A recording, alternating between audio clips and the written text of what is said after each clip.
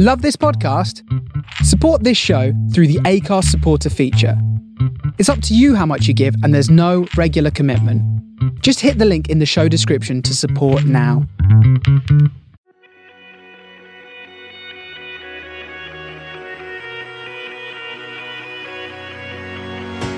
Welcome to The Shapes of Stories, a podcast with me, Lawrence Prestige, as your host. Stories come in all shapes and sizes, whether it be from our favourite books, our life experiences, or the day-to-day challenges and issues we face in the world today.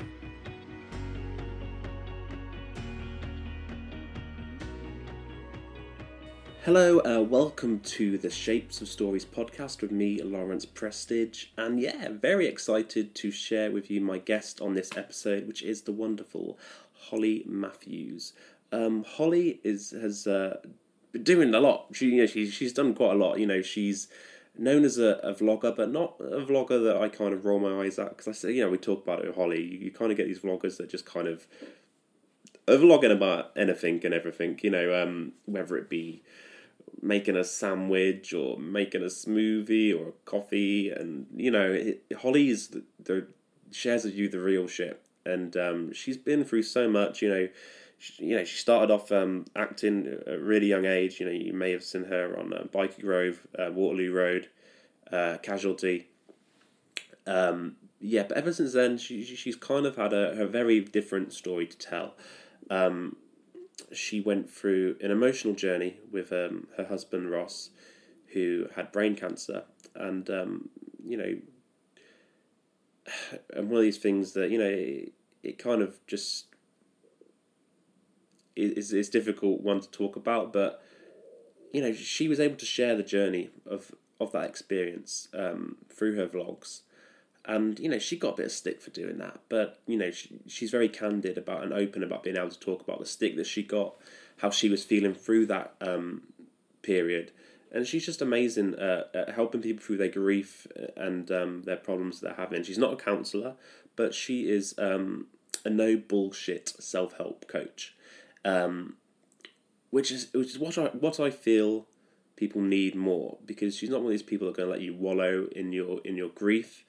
It's okay to have bad days, but then it's about getting back up, and Holly talks about that very openly in this chat with me, which I'm really happy to show you.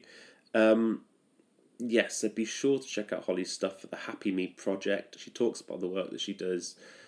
Really nice girl. She did a podcast, I believe, with the True Geordie as well, which I have watched, and just amazing to hear her openness about what she can talk about, and she just doesn't give a shit, to be honest. She just doesn't, she does it her way, and she's not going to do it any differently, and that's really refreshing.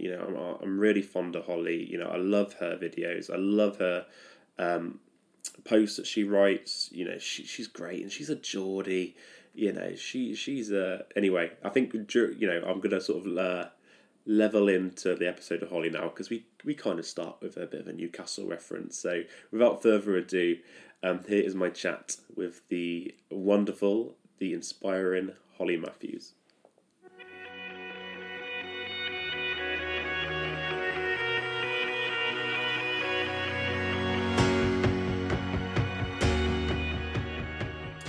Holly Matthews, how you doing? I'm very good, thank you. Thank you for having me. How's it going? I got to ask you this before we start, though, because I know you're a Geordie. I know you have a few affiliations to different football clubs, but are you a Newcastle United girl at heart? I'm absolutely Newcastle United. Absolutely. Toon Army. There is Toon Army in my house. Everything's black and white. Well, actually, you can even see in the top that I'm wearing is black and white. Black and white. It has to be. We don't have red and white in my house. My children are Sheffield Wednesday fans, though. Yes, of course. Which is fine, but also they don't like red and white either, because of Sheffield United. So we just don't have that in our house. It's a definite black and white household. Good to stick to your team. I know we don't have much to shout about, but it's good that you. No, we have nothing to shout about whatsoever. Just pride, just pride of the city. Well, Alan Shearer played for us. That's about as far as it goes. And at one point, we were like 14 points clear at the top of the Premiership, and then ruined it. And that's pretty much we bottled it. That's pretty much the height of. I mean, that was my childhood growing up in Newcastle. It was all football. It was. Yeah, Keegan. I love it if we beat them. Love it. Oh, I love it. Oh, it's my favourite time in football, all that. Oh, of course, yeah. So 2020 been a weird year. How's it been for you? It has been an extremely weird year, hasn't it? Do you know what I was talking about with my friend this week? And in fact, I think I did a post about it on Instagram. But a friend and I were talking, and we were saying, in almost hushed tones, to be honest, that this year hasn't been that bad in many ways, which sounds ludicrous when the absolute chaos is around us. But I've learned so much how to zone into your own space and deal with the bits in front of you and not overwhelm yourself with the bigger picture. And in fairness, the friend I was talking to has also gone through a lot of trauma in her life. So we were both like, this year ain't that bad, is it really? Like, it's all right, isn't it? And so I appreciate like your listeners may well not feel the same, but ultimately we can only base it on our own experience. My own experiences of this year is I miss people. I miss being around people and my family and the people that I love. My world, my work is online. So I was in a good position anyway. So actually this year for me has been far busier, bearing in mind my work is in self-development. It's been far busier than it probably was even last year. It just means I haven't been out the house. But it's been a year where I've found that I've gained a whole new audience of people who never knew that they needed to work on their self-development until a global plague hit. And then when a global plague happens, you realize that you might have some anxieties underneath that were, maybe not showing themselves because you were quite distracted beforehand. And so actually I found that we've been largely pretty good. I mean, I've got my two daughters, my girls, Brooke, who's 9, and Texas, who's 7. And they've definitely, it's been challenging for them. And homeschooling is just not the one at all. I'm not a fan of the homeschooling and the constant need to get snacks for everybody, like throughout the day, always, just 24/7. And for my daughters, they've had some anxieties around, just the fact that they have had experience of death and loss means that people talking about death and loss in their space, not that I would, but other people will, they'll overhear somebody talking about the death count or something lovely like that. And so for my kids, it's actually that's frightening for them, and that they then worry that I will die and that something will happen to people that they love. So there's definitely been a lot of anxieties, but we've managed it. How have you been? Yeah, it's been okay, but the thing is, I think you've got to avoid certain things. Like if you watch the news for 45 minutes, yes. you're gonna be depressed when after you've watched it, because you have 15 minutes coronavirus, then a thing called Brexit. Or just let you know how Brexit's doing 5 minutes later, and then you have Donald Trump saying what now? Okay, well there we go, and then you have all this the divide with the Black Lives Matter movement. There's all that sort of protesting and stuff going on. You watch the news for 45 minutes, and you're like, the world's shit. Like, what's going on? 100%. Like, there's one thing I say to anyone that I work with and anyone that I love and care about: you've got to be ruthless with what you let into your space. You've got to. And the news, it's unnecessary. I'm going to put it out there. I've never been a person I'm not an ignorant person. I know what's going on in the world. I read history books, and I'm interested in our, political background and what's going on in the world. I am interested, but equally I still have to know what I want to let into my space at any given time. And actually for me, I've realized that things like the news, I don't need to see that.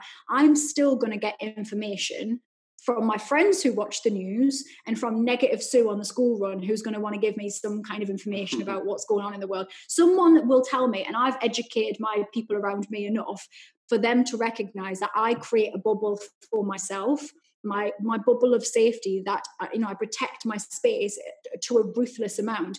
I don't need to watch the news. They will tell me, "Oh, Holly, just so you know, we've gone into lockdown." All right, okay. What does this mean? Okay, Holly, we're in tier 2 now. You've got to do it. And I have people that tell me I don't need to sit and watch endless slaver from some politician, Boris Johnson, who, in my own opinion, have zero faith in. I don't need to see that. I don't need to. It's not going to make me feel good. And actually, ultimately, in my day-to-day life, it doesn't affect me in a major way. Me hearing what he has to say is probably much more likely to anger me than anything else. Yeah. So I think we all have a few negative Sues in our lives, don't we? You do get that person that kind of goes, "Lawrence, 653 people today. It's peaking again. Second wave." God. And it's just like, well, thanks for that. Thanks, Sue. Thanks for that, Sue. That's lovely. There's always those people, and you know what? You have to be careful of those people, and you have to know when you have them. It's not about being horrible about Sue, because Sue's doing the best that she can as well. Mm-hmm. Everybody's doing the best that they can based on what they have in their locker, and so's Sue. But that doesn't mean that you have to be around her all the time, and that doesn't mean that you have to let her negativity into your space, whoever your negative Sue may be. And I think it's important that we remember that we've got to protect our little space so that we don't feel rubbish. Yeah. Well, let's talk about your business, the Happy Me Project. Have you, with it being such a weird year, have you had quite a lot of people come forward to you, like, help me? Yes. Yes, is the at the beginning. So the Happy Me Project was, started after the death of my husband Ross, as you well know, and it's always been my biggest thing with self-development is let's make it accessible, and not this big deal and not this big scary thing, that we just talk about it in the same way that we would go down the gym, or we just talk about our mental health and how we can make sure that we're looking after ourselves, and I want to make it accessible. So at the beginning of the year, what I found happened was that I did all of the things against everything that I know to be good ways of looking after yourself. And I started to watch the news, and I started to feel a bit rubbish and overwhelmed, and like, oh my God, there's a global pandemic, there's nowhere to hide, and your brain goes and runs amok. And I started to feel that, and I was like, hang on a minute, I feel crap. Like, what am I doing? What am I doing that I haven't done in previous difficult times? Now, my most difficult time, the death of my husband, I can compare it to that and go, well, you got through that and you dealt with that. So what were you doing then to get through that? And what I realized in that time was that what I did during that difficult time was I didn't consume. So I wasn't consuming in the same way at the beginning of this year. When we went into lockdown, I was consuming. I was thinking, I'm a doer, I'm an action taker. So I'm thinking, right, what's the information that I need to get through this pandemic? And I was consuming, and I wasn't creating in the same way. So I thought, right, what I need to do is I need to find ways to give back. That's, the helper high that we get from helping others. So the one thing I can add during this time is I can help other people to work through stuff. I can give them tools and things like that. And so at the beginning of lockdown, I decided that I would go live in my Facebook group every single day, bar weekends. So boundaries wise, have to have weekends off. So I every weekday I went live in the group, and we talked about every single type of self-development subject. And I was giving out tools, and we were talking about resilience and meditation and mindfulness, and what do you do when you're having a rubbish day, and we worked through stuff every day. And what happened with that is that that group wasn't really a very big group, and it was used for people who came to workshops and things like that with me. So it wasn't a very active group. But what I realized doing that during lockdown was that so many people need this stuff. And there's now a really big, I think it's about 2,000 people in that community now who have sent me messages since saying, I couldn't have got through lockdown without that group. I couldn't have not knowing that I could check in at every day, 10 o'clock, and you would be there and we'd be talking about how to deal with stuff, and you would listen. And it's not about me, being, I never ever, when it comes to self-development, I never want to be somebody's crutch. It's not the same as, I'm not someone's mom, I've got my own children, but I want to give people the tools. And what happened was that there was just this, I think everybody really reflected on their lives so much that not only was I seeing people going through, being part of the free community, but I was seeing people do my courses online. I've just recently launched the You Got This Academy, which is a 6-week program. And I did that at the end of the year because I felt like as we went into that new stage after, September and then before our second lockdown, I realized that we kind of had got to the stage now where we're like, this is not going to be a short-term thing. Like we need to all look at our lives and what we want and what we don't want. And so I felt like that was the right time for those that wanted a bit extra and wanted to work with me a bit more, in a smaller group. And so we're doing that at the moment, but I've just found that so many people that never consider self-development have come to me and went, I just thought it was all a bit rubbish, but now I feel rubbish and I don't know what to do about it. Because before there was going down the pub and there was going out with my mates and there was distractions, and now there isn't distractions and I'm in my house and I can't see my people. And now, it was certainly interesting to see the difference between extroverts and introverts as well during this time. I class myself as a confident introvert. So I'm very confident. I've no I'm not shy, but equally I get my energy from being alone. So it was never really a big deal for me in terms of being on my own. However, this length of time, even the introverts are like, I need some people. Like, you know, even I'm feeling it. But I think it was more the extroverts that get their energy from being around their people and being social that really struggled to suddenly not have that interaction. It was like, you know, in the normal world, the extroverts might be the ones that are like out there and like confident, whereas actually the introverts were like, we got this now. We got this stuff. We got the lockdown stuff down. We've got this. We're going to come into our own. So it was interesting seeing how different people dealt with it. Yeah, for sure. I never classify myself as a hugger, but I'm actually longing to give someone a nice hug. Usually when someone gives you a hug, you're like, oh, this is a bit awkward. I'm not really too sure what to do with myself. Yeah. But no, I really want to sort of give one of my best friends a hug or family member. You know, it's really interesting. It just kind of makes you appreciate those little things. Absolutely. Yeah. Yeah. I mean, you're sort of known for being a vlogger, and I've had so many people you know, interested coming on the podcast, and you go, oh, here we go, another vlogger, and all these bloody vloggers that want to come on and talk. But like, you know, I think with you, it's your I'm trying to use the word, your vlogging life is very real. It's very raw. You know, it's like no bullshit. It's not, you know, getting a coffee, #blessed and all that stuff.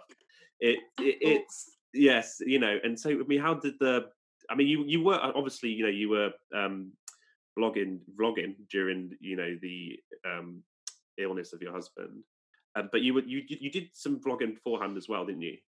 Yeah, well, I mean, I came from an acting background, so I was always in front of the camera. When I was 11 when I started in TV, and so being in front of a camera has always felt a very safe space for me. And I don't know how, you know, I'm sure a psychologist would have a field day with that, but I grew up normal school, all of that, you know, and then being on set was always my space where I felt like I could be myself, and which is ironic when I was acting and I was literally pretending to be somebody else, but it felt like I was in my zone and in my flow, and that always felt like that. So actually, when I got older, and you know, the whole new wave of being in front of, you know, of everyone's famous, everyone's a vlogger, you know, as you say, and you know, if I talk to my children about being on telly, they're like, so like, everyone's on telly, what do you mean?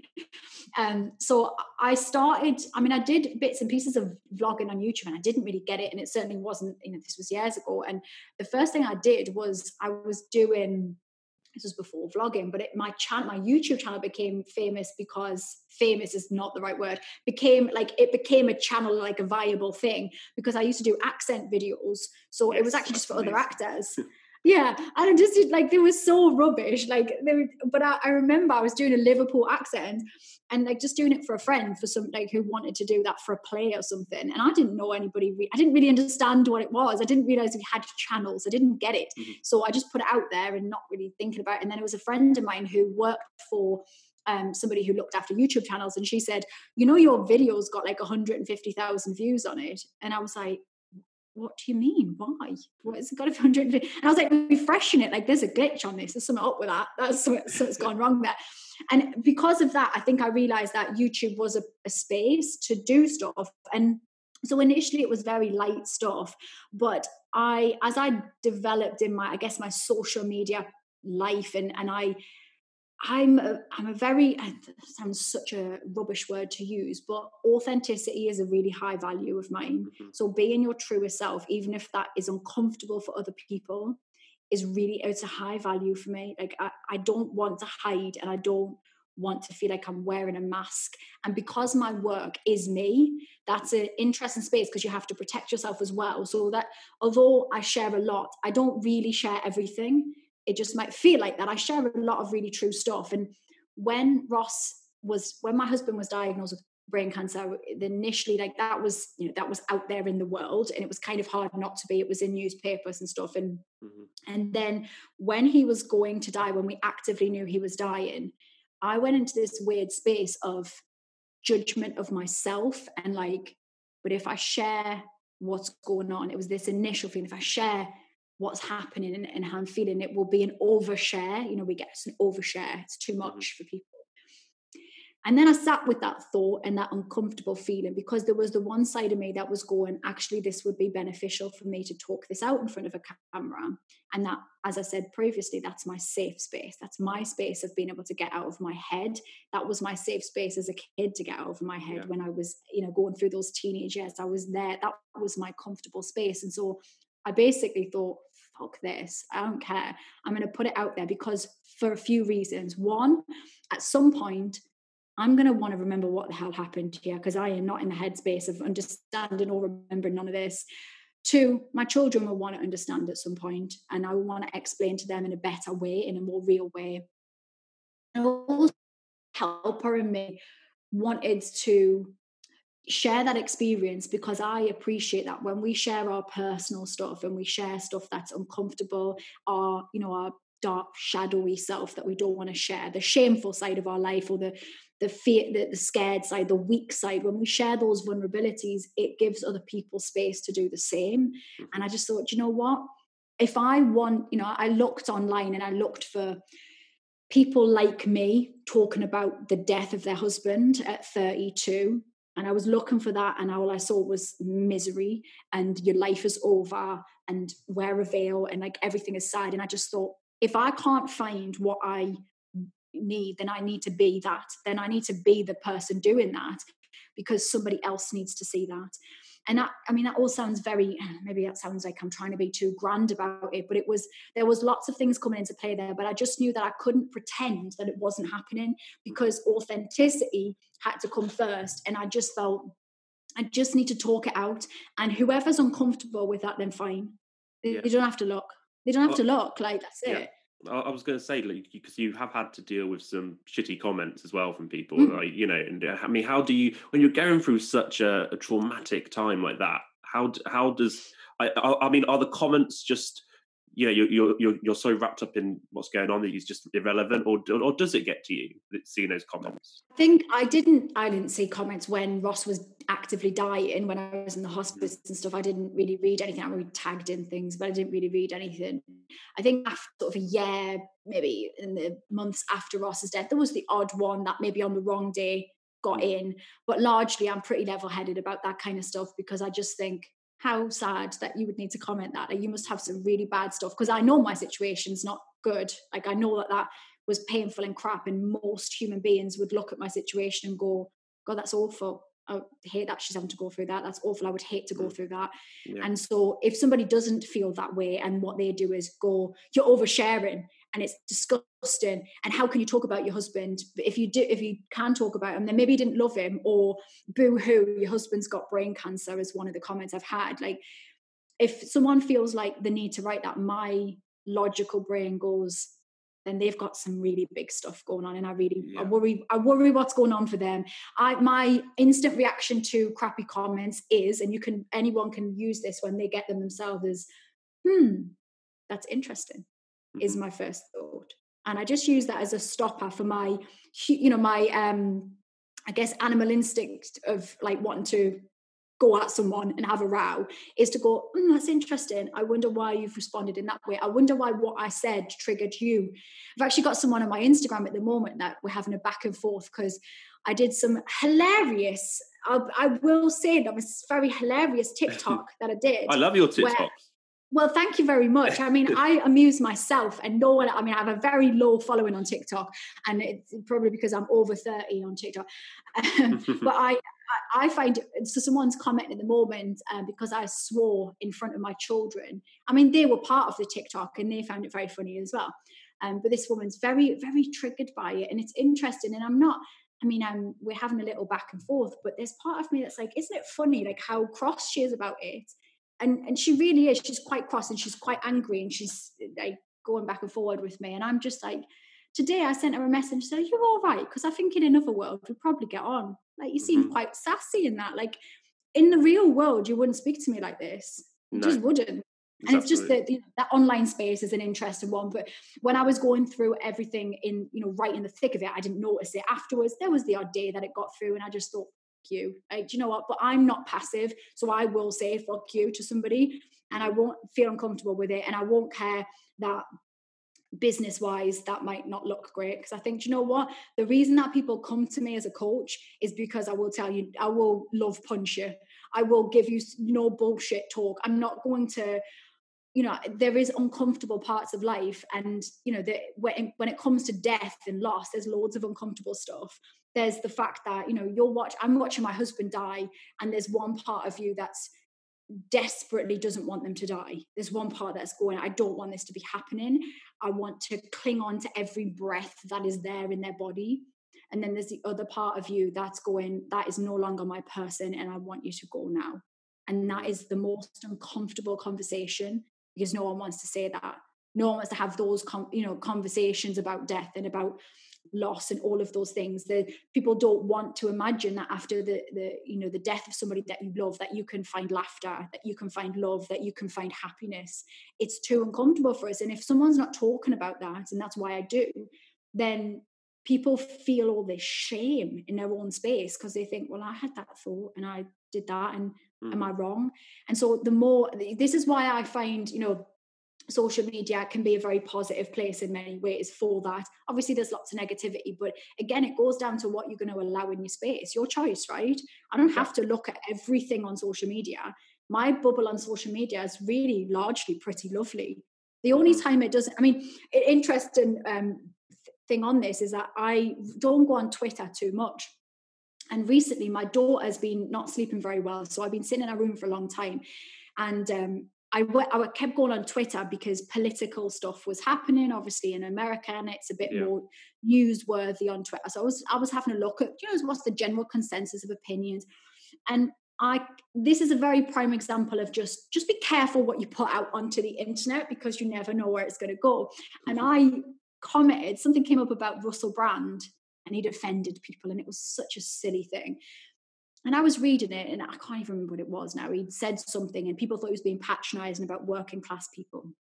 And I was like, he's working class though. It was a joke. He's a comedian. Like, it's clearly a joke. Whether you like him or not, it was not a serious comment. It was definitely like Russell Brand's slavery, flowery thing. And anyway, he was posting something, and so I commented a couple of things like, get a grip, like stop being so triggered and overly offended, like it was a joke, like have some perspective, there's a blooming plague going on. And I made a few comments, thought nothing of it, and then got a Google alert to say that it would be quoted in like the Daily Mail or something. Holly Matthews, actress, defends Russell Brand. And I was like, it was literally just me late night tweeting like Donald Trump, like, you know, just wildly tweeting. I thought, oh, for God's sake, you never know when you put something out on the internet, people, you've got to be careful. You just don't know what's going to, you know, be out there. It's worrying. Absolutely. I feel like with trolls, though, people that just like give you shit on social media, I don't think you're ever going to find a happy or successful person that does that. Like, there's two reasons they do it. Either one, they've got some kind of mental illness which is serious, and you know they need appropriate help, or two, they're just quite sad people that just like to bring others down. I mean, you'll never find someone that's like, you know what, I'm really happy with life right now. I'm successful in my job. Yes. So you know what I really like to do is I like to go on Holly Matthews' Instagram and give her shit. Yeah, you don't find happen. No. Well, one of the guy who had written on my YouTube channel once, boo-hoo, your husband's got brain cancer. Bring out the tiny violins. You're through to the next round, is what he said to me. Wow. And there was loads of them, right? And he sent loads, and I got into a bit of a back and forth. Again, not a wallflower, so I do have, you know, I will be honest about like my feelings. And I was going to him, are you okay? Like, do you need me to call somebody? Because that is really a very nasty thing to say. Like, that's not very nice. Like, are you all right? And we got into this back and forth, and he ended up sending me this whole email, actually emailed me and told me this big sob story about how he'd had an awful year and how trolling people online had become his way to like get out of his head and just like, just a bit of a cathartic pastime for him. And then he also told me he was a policeman in Northern Ireland, and would I be his life coach? I mean, I refused because I'm not that big a person, but I'm not that big. I mean, there's a level. I was like, I don't think I can really impartially coach you here. But it was interesting for me. It was a really interesting lesson that the person that was saying such like heinous things online at me, like you said, it's just a sad man. he was going through some stuff. I mean, it's not great. I mean, it's not a great way to pass your time, but hey ho, you know, we've got to, we don't have to accept things from people. You don't have to get into a row with people. You know, you can just go completely the other way and go, are you all right? Like, human level, like, are you all right? Because you're being, it's just like being a bigger person, isn't it, really? And just not giving them giving them the reaction what they want, you know. That is the thing. So sort of rewind a little bit, going back to Ross. So I guess before we go into Ross's story, like, how did you and Ross meet? So we met, so I was obviously an actress at the time, and I, outside of acting, used to do things like promotional type modelling, where you give out sweets and you look all like a pretty girl giving out sweets, was essentially it. You know the type, grid girl type. Yeah. So I used to do all of that kind of stuff because it was dead easy, because you used to just book a couple of days, you get a ton of money, and then go back to doing what you did. So it was really flexible. And it just so happened that at the other side of the country, Ross had just got into the same thing. In fact, he got into it because he had someone that he knew had done it, and he went to a meeting, and he said he turned up and he looked around for this meeting, this interview to become part of this agency. And he said he looked around and there was all these fit girls everywhere. And he just sat down at the table, and Ross was on the autistic spectrum, so he was very direct. I had Asperger's. And so he sat down at this table to this like interview that he was having and just went, I don't care what I have to do to be part of this, but I want to work with these girls here. There's lots of fit girls. And he actually said he'd made a decision that he wanted a foreign girlfriend, is what he said initially. So when he met me, he was like, well, you're pretty, you've got a Geordie accent, basically foreign. You're basically foreign. Yeah. So we actually met on a job for Pimm's, the drink, and it was a festival, and I actually had a boyfriend at the time. So all of the drama, and I'd been with him for 6 years, and it was a very ended relationship, a very young and ended relationship. And I met Ross, and it sounds the cheesiest thing in the world, and I was never that person. I had so many boundaries about things like that. And I met Ross, and we instantly clicked, and just had very similar values in life. We're very similar in our outlook, even upbringing. His dad was a footballer. So Ross's dad played for Sheffield Wednesday and Villa and lots of big clubs. And so he kind of grew up with eyes on him a little bit. And obviously I grew up on television. And so it was that sort of similar level of where you were from. There was kind of always a platform in a way. So even that in itself there was lots of similarities there. And we met. I went back home. We met on that job, went back home, split up with the boyfriend that I was with of 6 years, who I had a mortgage with and a dog. Oh, wow. And got on the mega bus, because I didn't drive, to Coventry, where he was from, to see if it was what I thought it was. And we were together nearly 10 years. And we did used to say, I wonder if people will ever go, because initially everyone was like, out of the frying pan into the fire, what is she doing? What on earth is she doing? But I just knew, we used to say, when do you think other people will realize how important this relationship is? And it just was. We were, from the minute we got together, Ross was an entrepreneur as well. He had properties, he was a landlord and had his own business at the time, that kit site, which was all football team wear stuff. And we just spent our days pottering around together, drinking cups of tea and having a laugh. We used to say, those that play together stay together. And we had a laugh, like we enjoyed each other's company, and we were together all the time.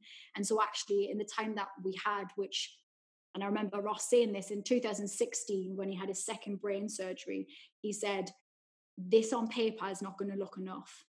It's not going to seem as important as a 50-year relationship. We see all people that they've been together all that time. It's not going to seem on paper as important when it's 8 or 9 years. That was the time it was then. And I just feel lucky. And even with everything that happened and Ross dying and all of the hardships when it comes to brain cancer, I'd do it again.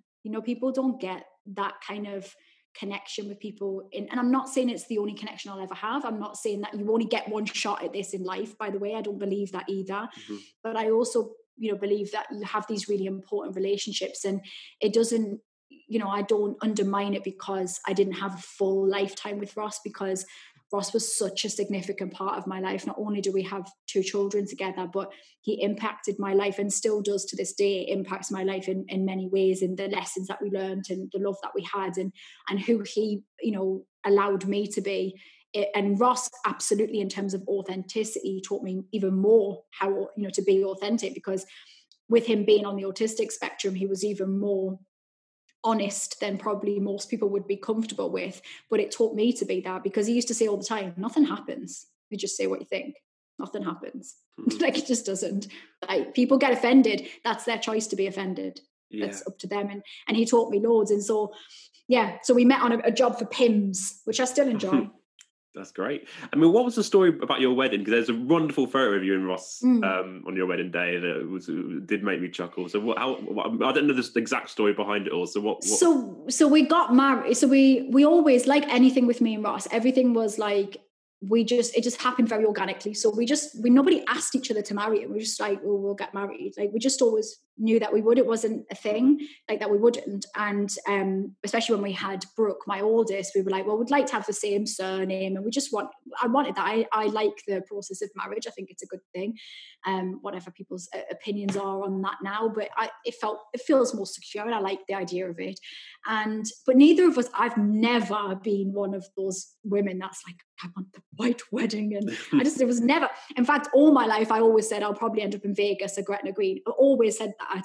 And I think it's probably the actor in me likes the story. I love a story. It's perfect to be on this podcast, because I've always said to myself, I want to be old and have loads of great stories and funny anecdotes to tell people, like when you're old, that you did some stuff. And so there's always half of that with me and Ross. And then we did initially sort of think, is there a way to surprise people and just get married? And we just didn't want the fuss. I didn't want all of the, the drama of who sits where and what's our color scheme, and like, just not for me. And I'm not anyone. If that's for you, then do you, right? It's totally cool.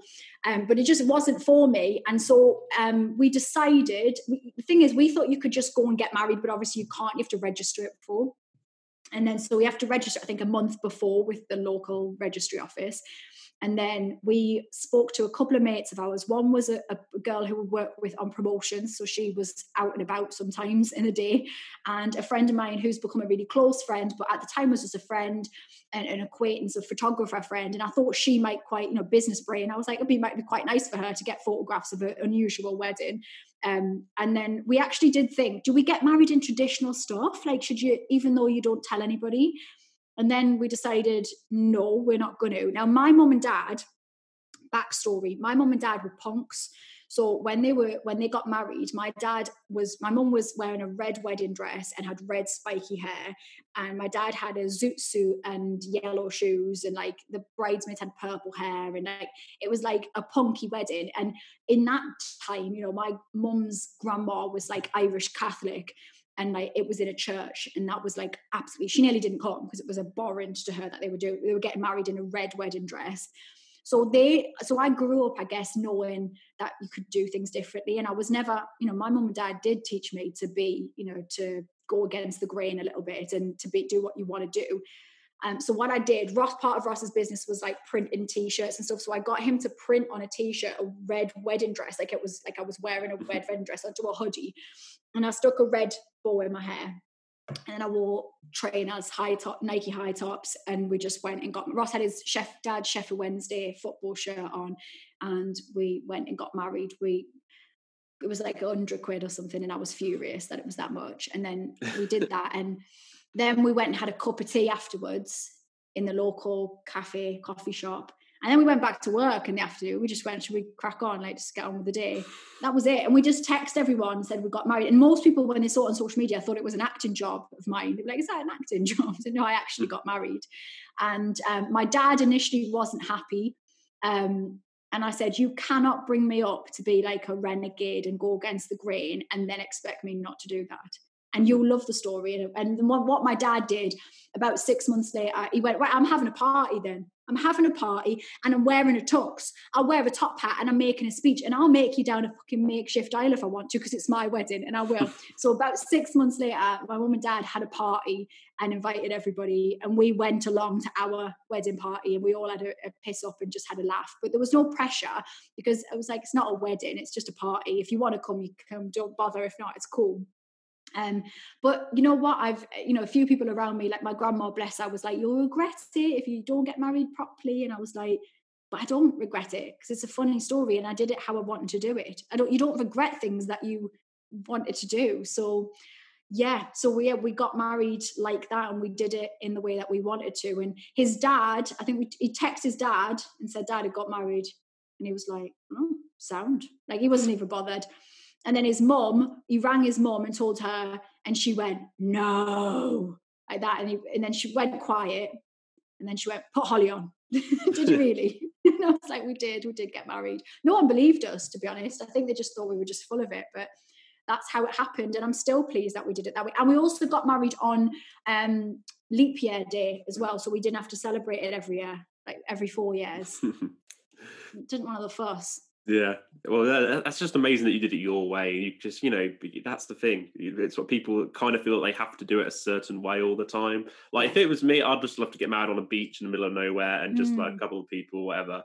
So it's just nice that you just, it was like your relationship and you guys just did that together. I think that's really nice. That was it. I love that photo of you guys. You have to send it me. I've got to share it or something. I will. It's a really lovely photo for you guys to look at. So when Ross's health got bad, I mean, he was diagnosed, it all seemed to happen quite quickly. In terms of like, he seemed, watching some of your videos, he seemed okay in some of the video. Like, he seemed like he was coping all right. He's just doing his thing, just getting cracking on. And then, I was watching them and sort of reaching out to you, seeing how things were going. And then it was just like he went, and it just all seemed quite. Almost like in a month, I think. Did it really go down quite? So it was like, it was diagnosed in 2014, and we had all, the brain surgeries, the chemo, the radio, and all the stuff. And then it was, and like you say, actually, the tumor was just staying still. And I think we underestimate that. When it's big cancer, don't underestimate when it's staying still and doing nothing. Just don't underestimate that, because we looked at that like, but we want it gone. We want it not to be there, because that's what you think. But sometimes living with cancer means that if it's still, it's good. It's just laying dormant there, not doing anything. And that's a good thing. And so actually for 3.5 years, for about 3 years, we had that. And then so in the 2016, it had started to grow a bit, and they decided to do a second brain surgery.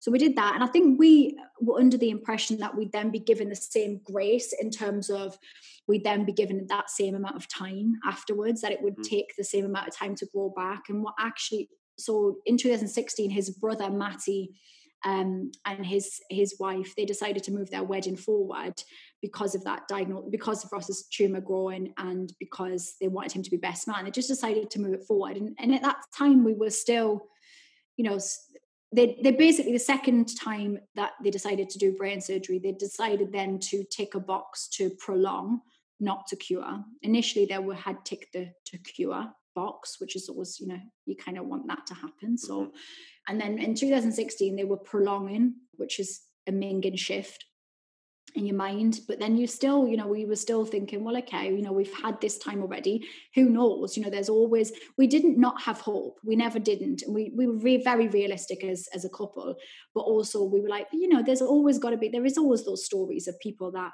do go through the big odds, and they come out the other side. And there is those stories. So why not you? Who knows, right? We'll give it a shot. And then his brother put his wedding forward. So this would have been the October. He had his brain surgery in the August. The week before that, we had been told, well, actually weirdly, a weirder edge to this story is that the day we were told that the tumor had started to grow again, and it had grown fast. This was within a few months. So we knew that really was bad news. But weirdly, the day that I was told that, I auditioned for The Voice. And so weird. What a weird thing. They'd got in contact with me and asked me if I would come and audition privately for The Voice, and I couldn't have given a shit any less, quite frankly. But I thought, and Ross, liked me singing this, and I was signed to Sony for a while, and he was like, why don't you just go, be a laugh, see if anything comes of it? And I was like, all right, Sam, whatever, just for an experience. Like, I don't like to say no to things. I thought might be an interesting experience. But the day I had the audition for The Voice was the afternoon after being told that Ross's brain tumour was growing. And I went into that audition and tried one note of singing, and literally nothing came out of my voice. I was just like nothing, then just burst into tears and then sat with them for a bit. I was like, I'm really sorry, this is what's happened. I'm not like a lunatic. But there was just a weird dynamic to that day of auditioning for the producers of The Voice and then being like, this is what the hell am I doing? Anyway, I digress. We then, at the wedding, Ross and I knew that his tumour had grown and nobody else knew. So we were kind of holding this secret in, which was really hard because we didn't want to ruin the wedding, knowing that actually on the other side of this, we were going to go, this is bad. Yeah. And so we were then looking to potentially do a third brain surgery. And they then said they didn't want to do it because it was going to grow. And they tried other chemos and stuff. And then it was the May of that 2017. We had went out to Turks and Caicos in the Caribbean, and we had this amazing holiday. And it's weird because I don't know if there's some underlying feeling sometimes of knowing when something's not going to be great and that something needs to happen and something's important. I cancelled 2 things to do that holiday, which I never do. I'm so not that person. I cancelled a speaking event. And my daughter Brooke had been asked to potentially do some filming for this show. And I said, look, we need to spend time as a family. I don't know why I did that. It was very unusual for me to do that. And we went out to Turks and Caicos to stay with a friend, beautiful, part of the world. And there was a few things on that holiday I just didn't think were right with Ross. And when we came back, I was like, I think you need to go and see the doctor and just see where we're at with stuff. And then the day before his birthday, me and the girls were sat writing 32 reasons why we love Daddy.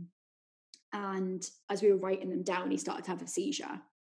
And from that seizure, Ross went downhill. Like, we didn't, other people for the first few weeks after that seizure could kind of pretend that Ross was still there, but I couldn't because he was not right. Like, when it comes to brain, it's difficult because you lose somebody before you lose them, and they start to deteriorate, and he was doing weird stuff, and couldn't trust his judgment anymore. And it kind of happened that he went downhill, came out of hospital, and then, you're right, it happened very quickly. It was really pretty much six weeks was probably the overall deterioration.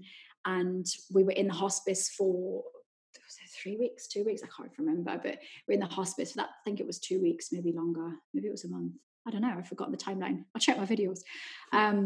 We then were in there, for that time, but it did feel like it was really, really quick. And for some people who didn't know the full extent, our story and stuff, a lot of people would say, well, it's good that he's not in pain now. But for me, it was like, but he wasn't in pain. Like, he wasn't a sick person. Like, that's so weird to get your head around. But he didn't look for the symptoms he didn't know the symptoms he was supposed to have. So he didn't have them.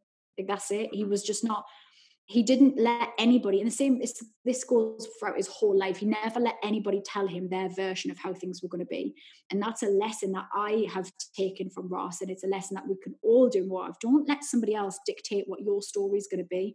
Your story of, let's look at the pandemic as an example. Your story of how 2020 is your version. You decide how that looks. You can tell the story of a dreadful year full of pandemic and loss and grief and tragedy. That story's there for the taking. There you go. It's there. It's an easy story. You can tell the story of a year that, for me, my story of 2020, globally, horrendous stuff's gone on. I'm not discounting that. Personally, I've had some really good stuff happen, some really great stuff work-wise. I've been able to spend time with my children. I've missed my family.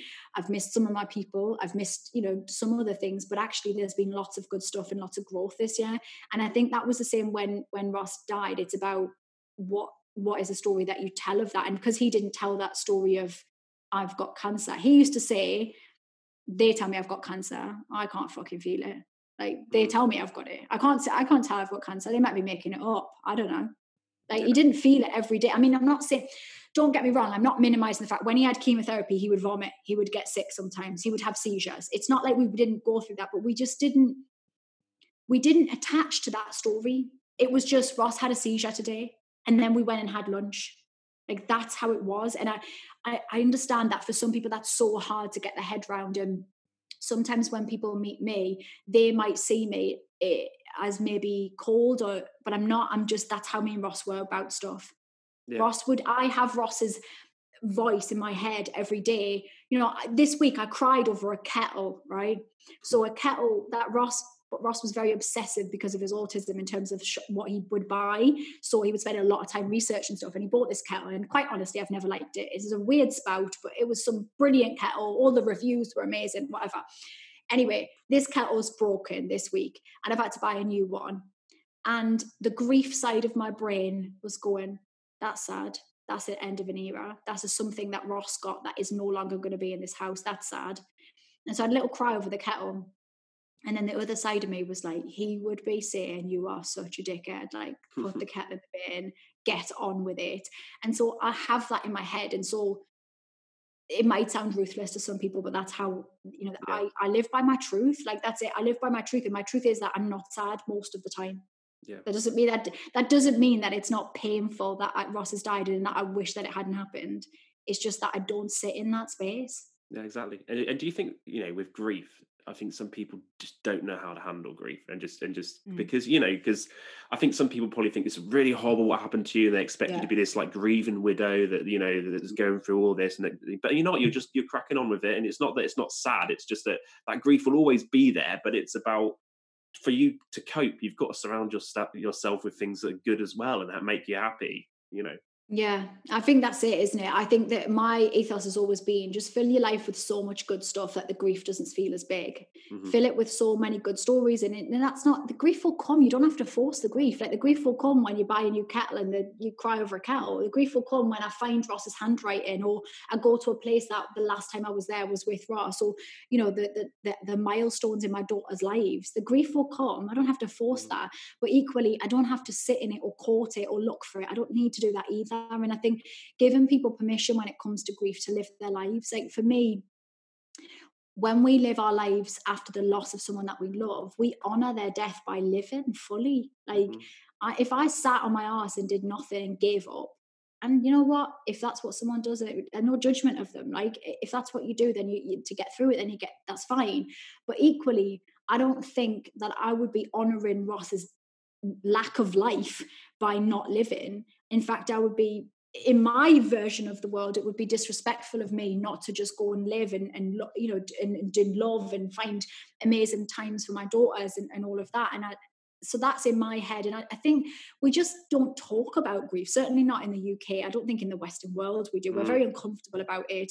And so we don't know what it looks like, other than that we, sorry, my grandma's trying to call me here. So I don't think we know what grief looks like, because grief is talked about in hushed tones, and we talk about it like, you know, we see it on telly, but it's always sad. It's sad emotions around grief. Like, I remember my daughter, when she went to see a counsellor, one of the things we were talking about in the very first session was how grief is sometimes hidden in anger, and that we can be really, really angry after losing somebody that we love. We can be angry at the world for continuing. How dare it? We can be even angry at the person who died. Like, how dare you die? Like, how dare Brooke in Texas's dad die? How rude. That wasn't in their plan. What the hell? And you can, but we don't, that's not a very comfortable emotion when it comes to grief. It's not. The whole, what is it, the stages of grief. You can have those stages of grief in one in breath. You know, it doesn't go in an order. I don't think you get to acceptance. Some days you'll go back to bargaining, you know, is one of the stages of grief, where you're going, has this really happened? And I can remember doing all of that. I remember all of those things that I've done. You know, there was a time when I remember sorting out Ross's socks after he died, and there was a moment where I went, can we not just bring him back?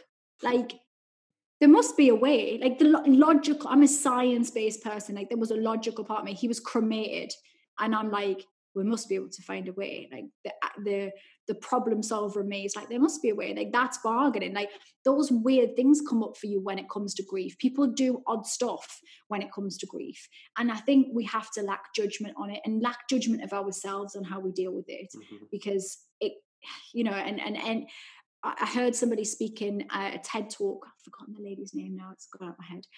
But she wrote a great book about it called, and you'll be able to Google it, no doubt, but Everybody Died, So I Got a Dog. A really good book. And when she was talking in her TED talk about grief, she was, you know, saying that you can't have grief without love, and you don't have love without grief. And they're so intertwined. When you grieve somebody, it's because at one stage you love that person and you love them and you miss them. Yeah. And we have to live in that vulnerable space, because in order, you know, like I said, in order for me, I've had all this pain in the loss of Ross, but I do it again because of the love that we had and because of the experience of that. And that's a really fucking vulnerable space for us to be in as human beings. But I personally don't think you have the dizzying heights of what life can be unless you live in that space of raw vulnerability, whatever that looks like. No, absolutely.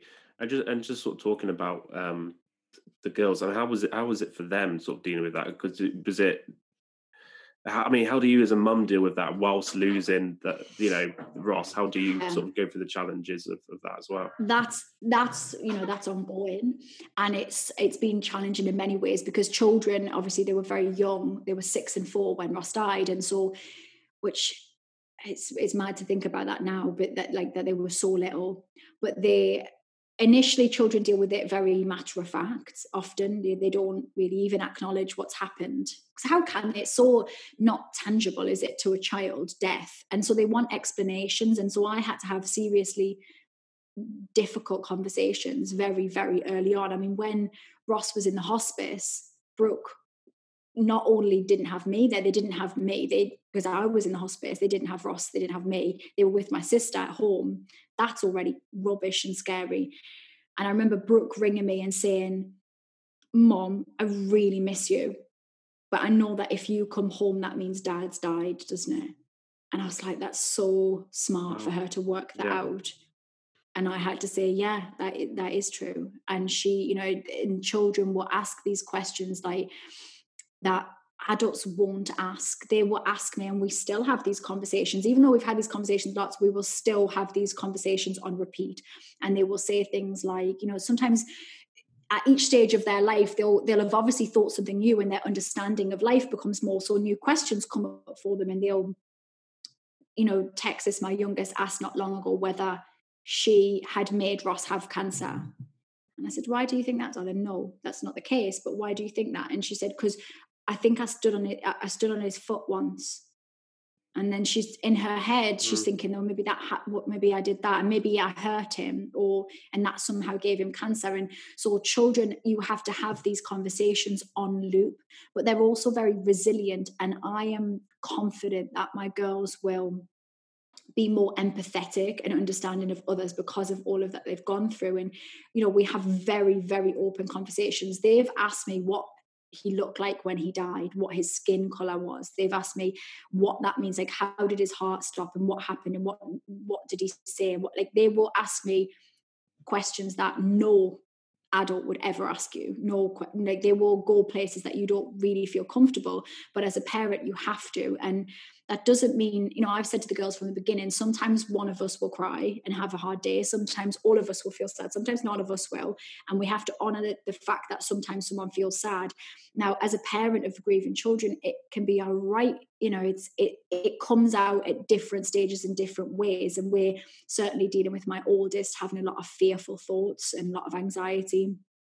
Some of that will be grief related, some of that could just be normal life stuff that children go through. And it's kind of sometimes picking through what is to do with what and what you can do about that. And you know, we talk about Ross all of the time, so it's never a grey area. In fact, this week was quite a big week for Brooke, my oldest, because she, at school, they were trying to pick a charity to do something for, and she decided to pick Might and Hospice, which is where where Ross died.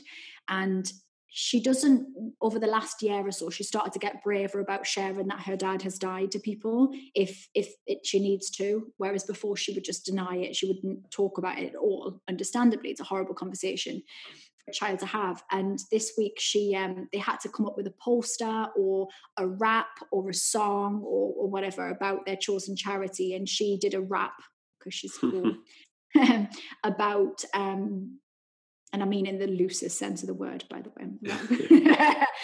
She did a rap about, and there was a line in it where it said, my dad died in Myton. Like she referenced it. And actually that was a huge, big deal for her to be able to share that with the class. Yeah. Because that's massive. Like that's massive for an adult to have to say those words. And so for a child, it was really big.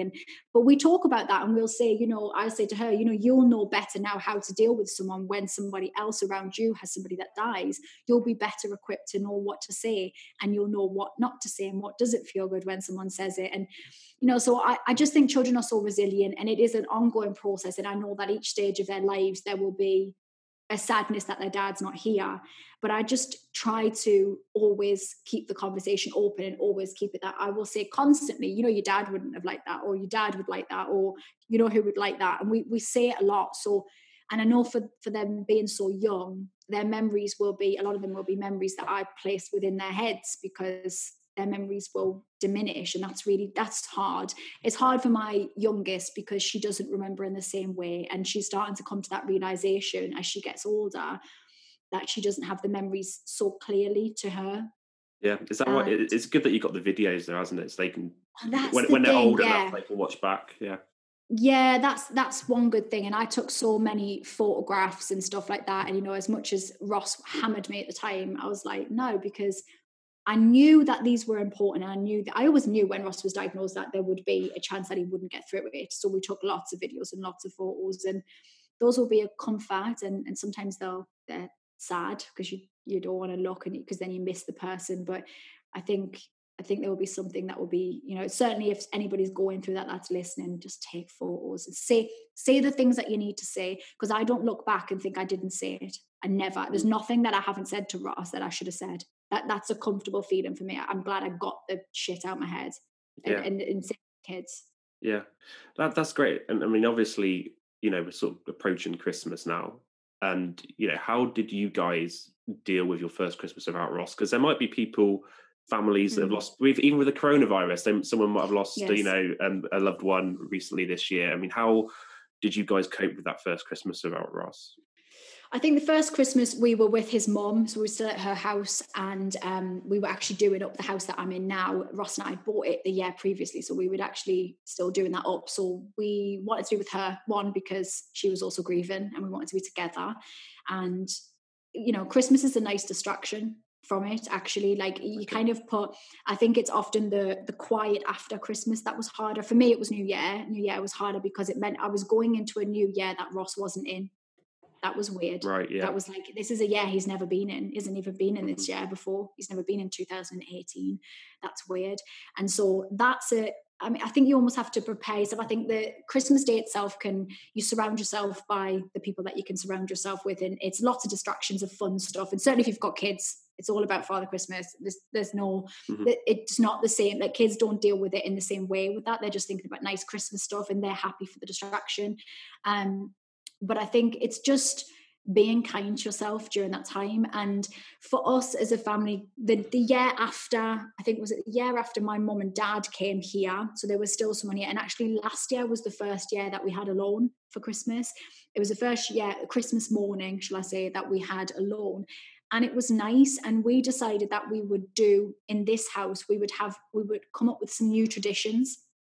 So that was an important thing, that this was new traditions. This was the new version of what we would do. And I guess that's different for everyone. Ross and I didn't have any serious traditions around Christmas. In fact, Ross didn't enjoy Christmas until he had kids at all. He just didn't really like all the fuss about Christmas. But when we had kids, he started to enjoy it. But we didn't have really strong traditions. So it was kind of nice. And I sat with the girls and I sat down and I said, right, we're going to create some new Christmas traditions. What do you want them to be? And they came up with one, that we write a story every Christmas Eve, we write a Christmas story together. So we do that, and we take a picture by the Christmas tree so we can see how they've grown each year. So that's what they decided their Christmas traditions would be.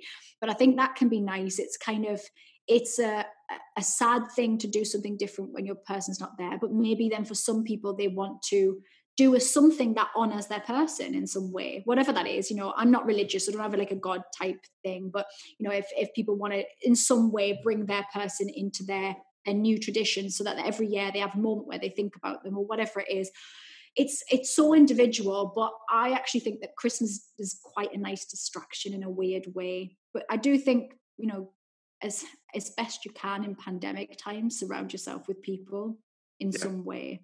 Yeah. Because you know what, I was just going to say, it just reminded me when we were just talking about your kids and stuff. Like, I mean, I could see with Brooke, I could see you and Ross in Brooke, but Texas. I mean, I didn't know Ross, but I could see Ross's face totally. Oh my God! All in so Texas, much. It's crazy.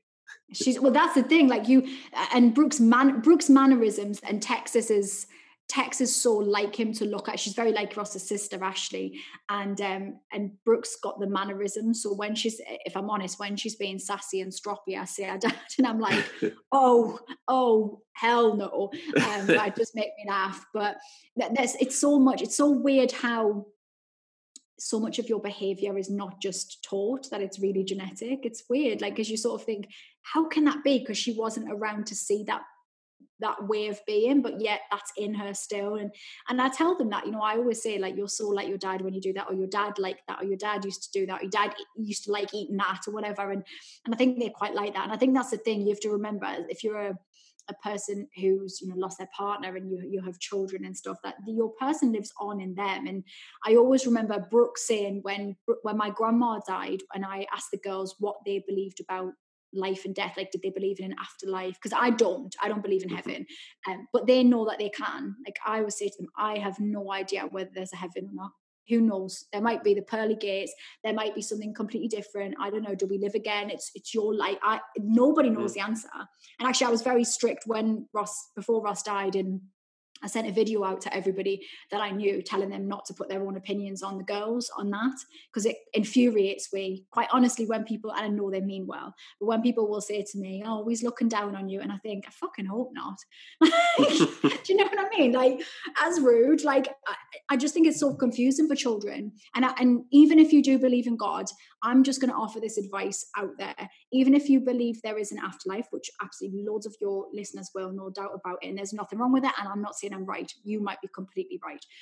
But when you have children, they are so literal. And I've heard this from friends of mine who have also been in similar positions to me. If you say to them that their person is somewhere, then they are going to want to be there. So if you say, if you die, you go to heaven, and your dad's in heaven, they're going to talk about killing themselves. And that's an awful thing to hear. And it doesn't mean they want to die, not really. It means they want to see their person. But I think that can lead to a very confusing thing. And I've seen friends who've, you know, had gifts from heaven. And I just think that's very confusing. For my personal opinion, you know, you can choose to do what you will with that. But I think it's confusing for children. If you believe in heaven, I think there needs to be very clear distinction that people can't just decide to jot off there for the day, because children are so literal in their understanding of what that means. And, you know, they believe in all kinds of things, so they will listen to you as parents. And I just think we need to be so careful. And with my girls, I've just always said, you make your decision on what you believe. And Brooke once said to me, when my grandma died, she said, when I asked her what she believed, she said, I just think that when people die, the love that was in them just gets shared out amongst the people that are left behind. And that's it. And that's how they live on. Yeah. They live on in the love. And I was like, well, I'm down with that. That works for me. That's cool with me. And, you know, I believe, you know, I know that energy is infinite. So that is science. And so Ross's energy is here somewhere in this ethos. And it might not be in the form that I wish it to be in, but he lives on in the memories. He lives on in the love. He lives on in the faces that Brooke and Texas pull at me. And in somewhere he's part of this space that we are in. And you know what, as people, you know, what you believe in, why on earth we are all here, none of us really know. But I just think that you can just do the best that you can. And on Ross's funeral cards, we had a quote that Ross said to me when he went in for his second brain surgery. And he just said to me, look, if I die in this, just tell them I was all right. That's it. That's it. Just tell them I was all right. Yeah. That's it. And it doesn't have to be more profound than that. We just put too much on it. Mm-hmm. No, absolutely. It's interesting you say that, like forcing any kind of faith onto anyone, no matter what you believe in. It's not for here or there. I went to a Roman Catholic secondary school, so it's an absolute head fuck, for to kind of have it scaremongered on you, and confessions and stuff like confessions, having to do that and on all this. So it can leave you just like really in a shit space. It really it just has to be your own decision. It can't be pushed on by someone else. Like, whatever you decide to do, just do it on your own terms and figure it out yourself. Just like, do what works for you. But going back to the Happy Me project, for anyone that's sort of interested in, working with you, what do you deal with, I guess, on the spectrum? So in terms of what I do, I'm a life coach. So I'm not a counsellor. I don't deal with people's deep trauma. That's not really although people come to me who have deep trauma, what we do is we focus on the right now, where we're at this point, and what we can do moving forward. So I talk lots and lots about, all different kinds of mental health type stuff, but I am not trained to deal with, your deep mental health issues. That's not what I do. But what I do is for the majority of people that are feeling lost or unconfident or unsure and maybe a bit sad and stressed, that's the space that I work in. And we look at, and in initial sessions with me, if people are working with me one-on-one, we will look at why stuff happened. We will talk about all of that stuff and we'll just get it out on the table. And then we'll go, so we know all the reasons why this happened. This is where we're at right now. So what can we do moving forward to work through some of this stuff? Because we can't change the fact that stuff happened. I can't change the fact that Ross died. Nothing I can do. I can bang my head against the wall. Nothing will change with that. But what I can control is what I do now. And so I work with people in that capacity. And so I have lots of spaces people can work with me, whether it's they come into my free Facebook community. I go live in there every Monday now.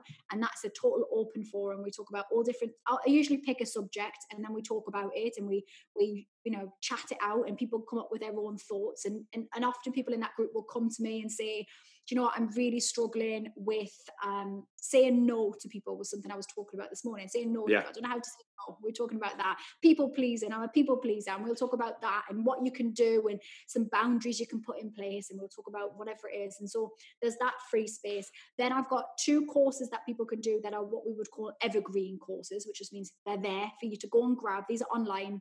The Happy Me one, 21 days of audios, videos, and a workbook.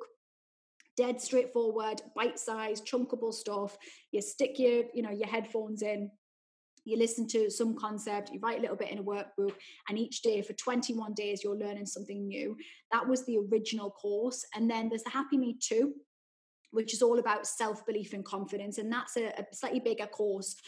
You can do that in your own time frame. But that course is based on what's going on the inside. Why don't you believe in yourself? And then also, how can you look confident on the outside? In which case I use my acting hat and teach you what actors know about the physicality of looking confident. Because there's no point doing all the work on the internal stuff and still walking around showing up in the world like you're unconfident, because the world will then still respond in exactly the same way to you and you won't get the response that you want. So that was the second course. I've also got some recorded meditations and things on there that people can grab.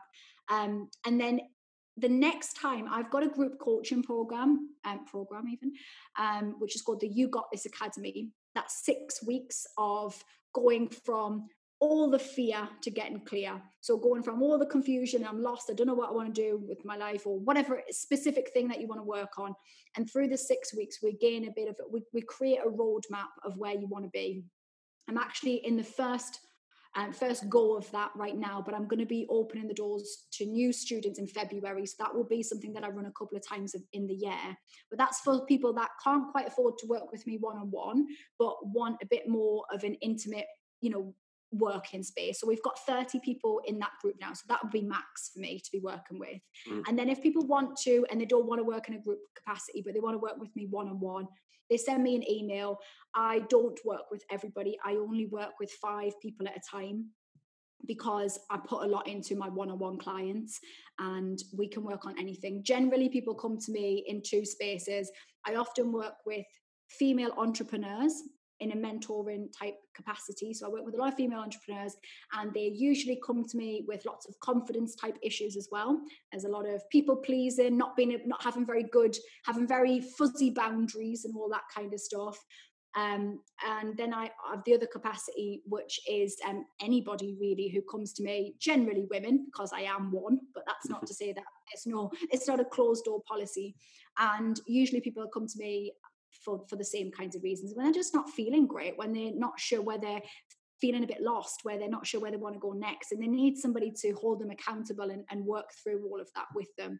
And so that's what we do. So there's lots of spaces that people can work with me, and I try to have it so that there's lots of ways, from free to more intense working with me, to give people lots of options to be able to do that. And also my YouTube channel as well, where there's years of me chatting about stuff on there that might be useful for people.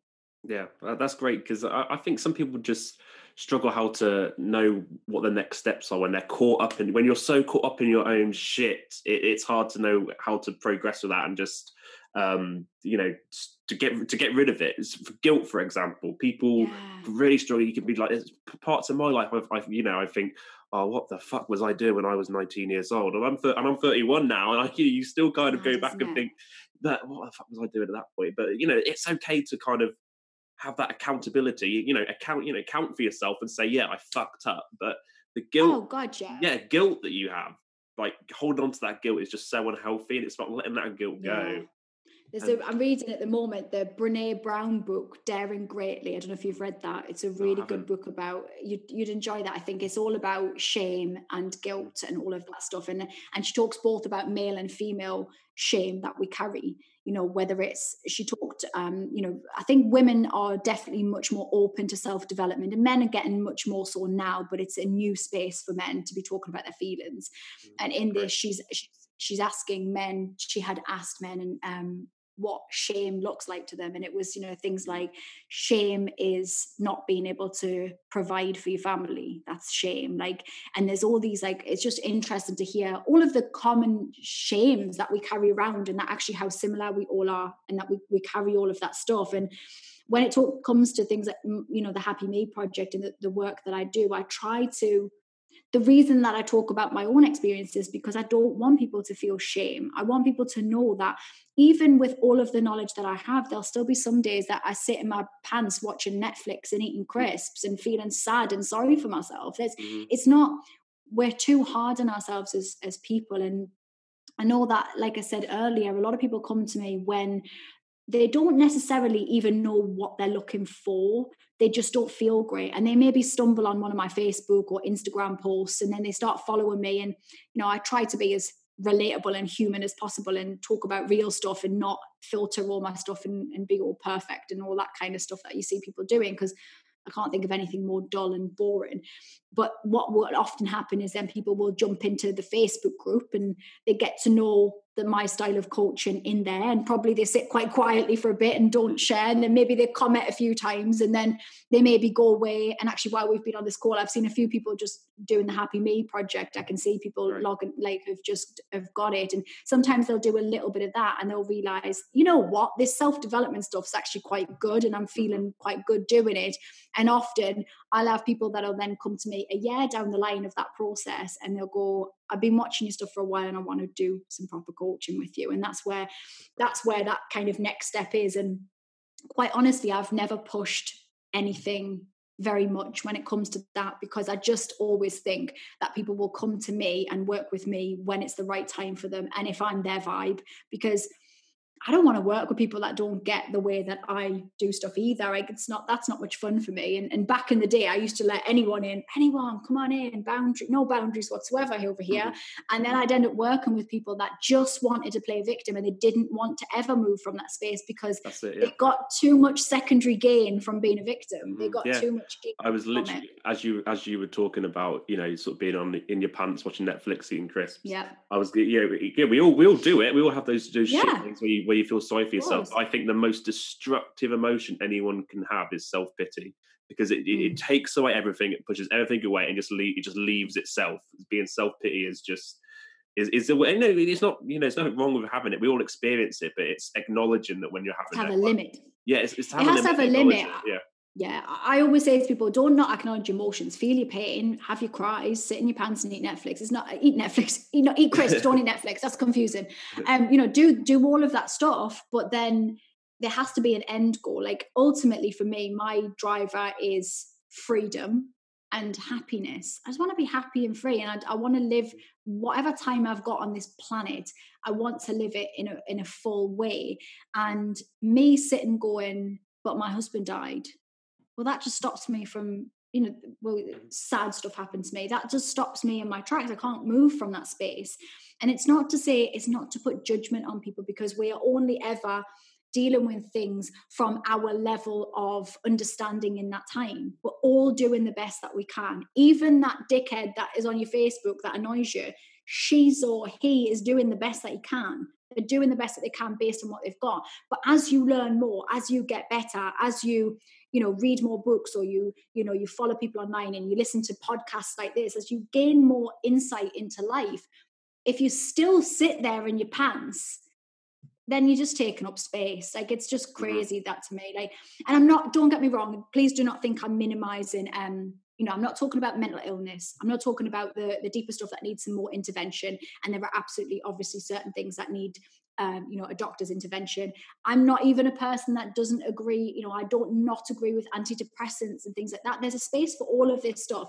It is not one size fits all. Some people will go and see a counselor and do CBT, and that will be the thing for them.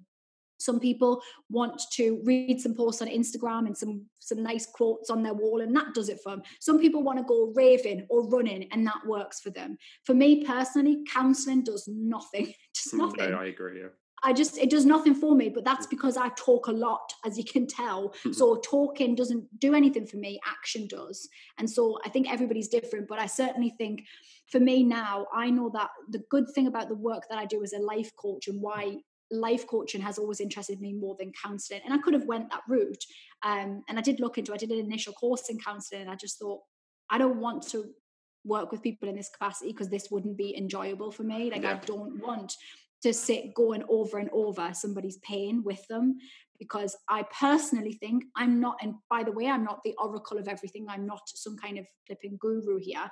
This is my opinion, and this is what I see working with people that I work with. But I think stewing over your pain constantly, rerunning that, makes it perpetuate, and all you end up doing is attracting more of that, because you're literally taking your pain and you're hiding behind it and going, this is my excuse for a living. I can't do anything because of the pain here. It's my shield, it's my excuse, it's my reason. And again, I'm not judging you for that. I understand the motivation to do that. If I sat here and went, I can't do anything because my husband died, do you know what? Everyone would go, I can understand, because people are good. People are generally good people. They would want to be nice, but that's not going to help me to live a happy life. That's not going to help my children have a happy life. If I sit there holding up my trauma to the world and going, I can't do anything because of this. And ultimately, it's about radical responsibility. At the end of the day, you have a choice. You can give up, or you can get back up. After you cry, after you've sat in your pants watching Netflix, but you have to, at some point, decide to get back up. Yeah, absolutely. That's really great to hear. And it's been great to talk to you today, Holly. I feel like we need to get you on I'm a Celebrity in the Jungle or something. I think you'd be great on it. Would you do it? Oh my God. I would not want to jump out of a plane. I can't, people, that's the bit the rest of it, I think I'd get over. I mean, I'm not a big fan of the spiders and stuff. Okay. But I don't know, it'd be funny. I mean, I don't know. I've always said no to reality TV, and then I realised that my life is literally on a platform and it makes no difference. So maybe I would, who knows? Yeah, no, I think... I mean, they're going, let's be honest, they're going down the Z-list celebrity route now. I mean, give me a couple of years, I'm in that jungle. I don't know who's in it this year. Who's in it? To be fair, the lineup's not too bad, because I don't know if that's because it's in Wales and it's not the... Oh, is that where it is? Yeah, it's in a castle. Yeah. So they've got like Shane Ritchie and Mo Farah, who plays Liz on Corrie. I can't remember her name, Beverly something. Okay. It's quite a good little lineup. But there's a few people on there that I don't know, and I'm sure lots of people would recognise you. Well, we'll see. Maybe in a couple of years, we'll see how this pandemic goes, shall we? And then they'll be like, can we just get somebody? Oh, that girl there, she used to be on Biker Grove. She used to be on the telly. Get her in. Waterloo Road. Do it. Waterloo Road. Get her in now. Give her a spider or something. Although you're not going to get all of that in Wales. I don't know what they're going to scare them with in Wales. Sheep's testicles, I think, what it is. But I think there's lots of that. You don't want them dangling in the face, do you? You don't, do you? But anyhow, well, I mean, what a way to end this podcast, really. Yeah. I mean, talking about sheep's testicles. I feel great about it. I mean, yeah. So where can people follow you and everything in the Happy Me project and, your social media stuff? All of that. So you type in Holly Matthews into the internet, and if you can't find me, your internet is broken and you need to phone a person. So I hang out mostly on Instagram and Facebook. I act the Tom Fool on TikTok, and I'm on YouTube, but mostly Instagram and Facebook are kind of my spaces to hang out, and a little bit of Twitter, but I'm probably ranting about Russell Brand or something on there. I don't know what I'll be doing. But you can also go onto Facebook groups, and the Happy Me Project group is in there, and everyone is absolutely welcome. Anybody can come and hang out in there, as long as they're in a space of wanting to find solutions and not just be playing victim, because it's certainly not a community of woe is me. It is a community Absolutely. Of let's find solutions, let's work through it. We can have a bit of can be a bit upset and stuff, but we can also go, okay, now what do we do? So they can hang out in my Facebook group, and all of my courses and stuff, there'll be links. If you type in the Happy Me Project and Holly Matthews online, you'll get links somewhere. Hopefully I've done my job well enough that will happen. And please feel free to email or message me as well, because I am accessible. I mean, I won't answer if it's like midnight and you're asking me some random question, which is what happens sometimes. But I am an accessible person. So do just message me. And if you have any questions, I will endeavour to point you in the right direction, no doubt. Brilliant. Holly, amazing talking to you today. Should we finish with Away the Lads? Away the lads! That's the best. Thank you.